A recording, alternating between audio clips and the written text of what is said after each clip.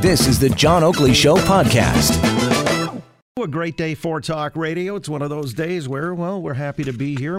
We're going to talk about the Ford government. And, you know, when it comes to matters of transparency and accountability, they're getting some heat because of trips being taken without actually reporting the cost, staffing, and so on and so forth. How important is that in terms of accountability? And what, if any, message does it send? I mean, is there a perception of being off-brand, for example, when he wants to cut back in several areas that have certainly raised the dander of many people, health cuts being one prominent example. As I say, we'll talk about that here shortly. But on the health cuts matter, needless to say, there have been a lot of people putting up howls of outrage saying, for a variety of reasons, that this is going to be very deleterious to the overall health and outcomes down the road in a cost-benefit type of scenario. Then you've got other people saying, well, they're retroactive, and they kind of blindsided us when it comes to doing budgeting and so on and so forth. And then Councillor Joe Cressy, who chairs the city's Board of Health, actually explained last week that people are going to die. Now, is that hyperbole? Let's find out. The councillor has joined us here on the Oakley Show this afternoon to tell us what exactly is going on by way of response and reaction to the Ford announced cuts. Councillor, good to have you on the Oakley Show. Good afternoon. It's good to be here. Thanks for having me. Yeah, I appreciate your coming on. So this cutback thing is really starting to resonate because I'm reading reports where various communities have gotten together. The mayors and regional chairs of Ontario or Marco have apparently remarked in concert that this is just not on. And you would agree with that, obviously. Yeah, so the background here is that a little over 2.5 weeks ago, without any notice or any consultation, the province announced first that they were going to cut the number of public health units in the province of Ontario from 35 to 10, and they also announced at the same time that they were going to be cutting funding, in some cases by almost as much as 40%.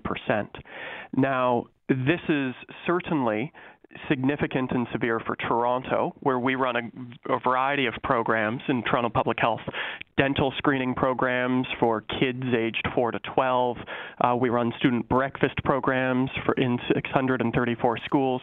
We do disease control to ensure that there's not a disease outbreak. But it's also right across the province. We're now hearing from mayors from north to south, east to west in this province who are speaking up with real concerns. And I think it's bubbling over here that I'm really, along with Mayor Tory, hopeful that the province reverses course on this short-sighted decision. Well, are you anticipating that? I mean, it's not unprecedented where he has reversed course on other fronts where he's announced cuts.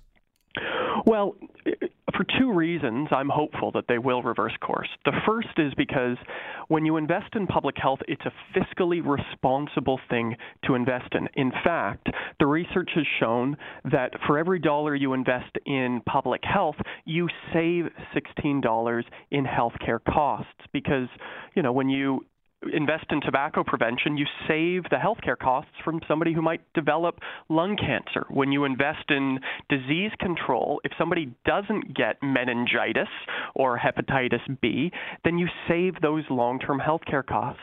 So I'm hopeful that they'll reverse course because this is the fiscally responsible thing to do. But more than that, I think in the 9 months of this government, we are seeing the most comprehensive and sustained opposition to any issue that they've undertaken. I mean, when you have the mayors of the 28 largest cities in this province, and that includes 2 former Progressive Conservative Party leaders who are mayors, surely you got to give your head a shake to say, are we really doing the right thing here? Again, with Councillor Joe Cressy, he chairs the city's Board of Health. We're talking about the cutbacks that the Ford government has announced to healthcare, public health, and of course it's not going down well with the mayors and regional chairs of Ontario, or Marco for short. But you said people are going to die. You continue to live by that? Do you believe, or is that, you know, some people have said this is hyperbole. I mean, you're being alarmist. So I firmly believe that you should only yell fire if there is a real fire. And I said those words, and I'll say it again, that without an ounce of exaggeration, because of these cuts, people will die. And that's not just me saying it. Mayor Tory has expressed the same remarks and concern, as has the people's doctor of our city, Dr. Eileen Davila, who's our medical officer of health. And it's because the research has shown this. Prior to SARS and Walkerton, municipalities were funded less to do public health work. And after the deaths that came about with both SARS and Walkerton, a whole series of expert panels were convened, and the research was indisputable that if you invest in public health, you save lives. And the corollary is also true, that if this province does what it has now announced it is going to do, and that is close public health units right across the province in rural and urban Ontario, but also cut funding, it is not hyperbole. It is simply a sad fact that people will die. Well, all right. The thing with Walkerton, I mean, a lot of folks see it as two brothers who were derelict in their duties, and no matter how much health funding would have been involved, these kinds of things slip through the cracks when people aren't on top of their game. But let me ask you, what do you think the government ought to be doing then? Investing more in health care? I mean, how do they square the circle that they're left with a deficit of $12 to $15 billion and cuts have become necessary because of profligate spending in the previous 15 years? I think it's a great question. And the irony here is that investing in public health actually helps reduce the overall healthcare budget. I mean, that's the short-sighted thinking here. The old lines, penny wise, pound foolish, that comes to light here. So if you invested $1 in vaccines, you save $16 in healthcare costs because people don't contract the diseases. And it's the same with tobacco prevention. If you invest $1 in tobacco prevention, you save $20 in healthcare costs because, again, people don't end up in the hospitals. And so for a government that has stated that they want to both bring down the debt but also end hallway healthcare, the absolute worst place to cut is public health. And unfortunately, I think part of the reason they thought they could get away with it is because when public health is working, it's invisible. I mean, I've never seen a headline that says, child doesn't get meningitis. Yeah, well, no, that's what Dr. Eileen Davila was saying as well. I mean, that's one of the paradoxes of the healthcare program. So if I'm to understand you correctly, like frontline costs should not be cut, but what do you make of the government's reforms as proposed with Christine Elliott, cutting out the LHINs and then doing these health hubs, being more responsive, and maybe it's a lot of administration that gets cut back and that money instead gets earmarked to the crisis points on the front lines. Would you favor that? Well, let me be very clear as it relates to the proposed public health reforms. There are currently 35 public health units across the province. They are proposing to close 25 of them to create 10 new regional bodies. And that is counter to a century of evidence that has demonstrated that the best way to deliver frontline preventative health care is to ensure that it is locally driven and responsive. And so let me give you a really practical example. In the city of Toronto, we, as part of public health, do food inspections, those green Dine Safe stickers you see. And we do that because we want to stop foodborne illnesses like E. coli from coming in. That across the province, you can't do that work. We inspect 32,000 premises every year. You can't do that work on a regional level. That's not providing efficient services. Rather, that's providing less services, which results in more risk. And so, no, I would counter that from a health delivery point of view. The best way to provide effective health care and preventative health care, and the most cost-efficient way to do it, is in communities where they are. That's what a body of evidence has shown again and again. And, this is a vicious cycle. We've seen it before. Governments cut funding to public health, which results in outbreaks of disease or other factors, resulting in a public outcry, resulting in the restoration of funding. And so let's just stop that whole vicious cycle right now and reverse these cuts.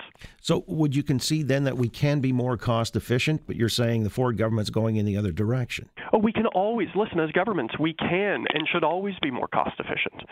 I mean, where would you find those efficiencies? So in Toronto Public Health currently, we're in the process right now, which we launched a year ago, of the full modernization of our public health model, and with a real focus on integrated technology with our services. So, for example, one immediate piece here would have to do with the issue on opioids and the overdoses that are taking place. And we've developed an online tracking tool to both in coordination with emergency EMS, emergency services, to both track hotspots where overdoses are taking place to make sure that we have the prevention work in those locations. And that type of modernization is already underway.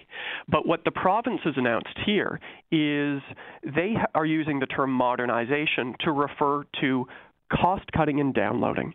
And that's why it was just this morning, the mayors and regional chairs of Ontario, this is an association called Marco, that has a constituency representing nearly 10 million people.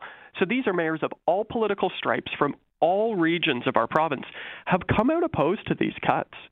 And so, listen, I think it's never easy to admit you got it wrong, but in this case, it's very clear that, I think the province, they announced this without talking to us, and after the fact, they've realized the full breadth and outrage over the potential loss of these programs, and I think they just have to take one on the chin and admit, like they did on autism funding or the Greenbelt development, that they got this one wrong.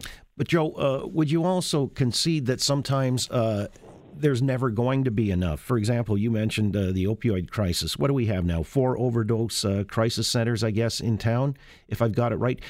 Look, you might say maybe we need 10 or 20. I mean, it's just that all pervasive. Where do you draw the line on resources? Well, this is healthcare. I mean, what kind of city ultimately do we want to live in? Do we want to live in a city? We're adding 1 million people into this city over the next 10 years. And do we want to aspire to be a city that is livable and that is healthy, in which case you have to increase services to serve those people? Do we stop building new hospitals and community clinics as the population grows? No, of course not. Rather, just as the population grows, so do the roads to support them and the health care to keep us healthy and safe. But more than that, there is a direct connection between the health of our city and the economic vitality of our city. I mean, we saw what happened after SARS, and we saw the huge impact that had on our tourism sector and our business sector. I mean, for goodness sakes, the Winterlicious came out of SARS because people stopped going out to eat. And so if you start to so-called trim the fat by focusing on the preventative health care, the risks and the outcomes are not just more people getting sick, they're also more health care costs and a worse economy. I mean, this is it's why Mayor Tory has been spot on this. And I really give him credit because, there's no left or right way to do public health. There's only one way to clean the water and make sure it's safe to drink. There's only one way to ensure that you vaccinate kids properly, and that's based on evidence. It's not a left or right thing, and so I stand with Mayor Tory here and completely agree that it's time to reverse these cuts. All right, and so if the Premier decides that this is in fact a priority upon which he'll reverse field here, so if he takes from Peter to pay Paul, you're okay with that? I mean, somebody else might go lacking. I don't. I must admit, I don't understand the implications. Well, I'm just saying. If they've got a fixed pie of resources or money, and they're going to say, "All right, we'll reverse ourselves now on the health thing." We'll pour as much as is necessary into it, according to what you see as being, an appropriate threshold. Somebody else might go wanting. So if the province is looking for suggestions on where to find the money for the $200 million they're cutting from public health, I could give one here right now, which is they could incur, this province, upwards of $1 billion in costs in order to break the legal agreement to sell beer in convenience stores. So if I had to choose between breaking the agreement to sell beer in convenience stores with a cost of nearly $1 billion and instead putting that money into vaccinations for kids, into prenatal training and support for expectant mothers, and into student breakfast programs, I'm sorry, but folks are going to have to wait to get a beer at the convenience store. Let's make sure our kids are safe. All right, but you're putting the cart before the horse. That's still being negotiated, so that's somewhat disingenuous to say it's going to. No, I don't think so. You posed the question of Peter paying Paul, mm-hmm. And I'm providing a very clear example of where Peter could pay Paul. And so I don't, for the Yeah, but you've affixed the price to it. You're saying there's $1 billion there. That's not going to be $1 billion. No. The media reports have said up to $1 billion, which I said. And so I'm just going to state the facts as they are. If I'm asked a question of where should Peter pay Paul, I'm going to provide an answer. Mm-hmm. And the answer is up to $1 billion, which is what the estimates have shown. Well, the estimates are coming from the beer store people themselves. I mean, they obviously want to gin up a little bit of anxiety over that. All right, listen, so we'll see, because the mayors obviously and regional chairs of government are not impressed with the Ford government's cuts to health care. You've expressed as much itself. We're going to talk about it a little later in the program. Appreciate your weighing in, Councillor. Really appreciate it. Thanks so much for having me on. You got it. Councillor Joe Cressy is the chair of the city's Board of Health. So this one's not going away. As a matter of fact, it seems like it's amping up. Thanks for listening to the John Oakley Show podcast. Be sure to rate, review, and subscribe for free at Apple Podcasts, Google Podcasts, and anywhere else you get your on-demand audio.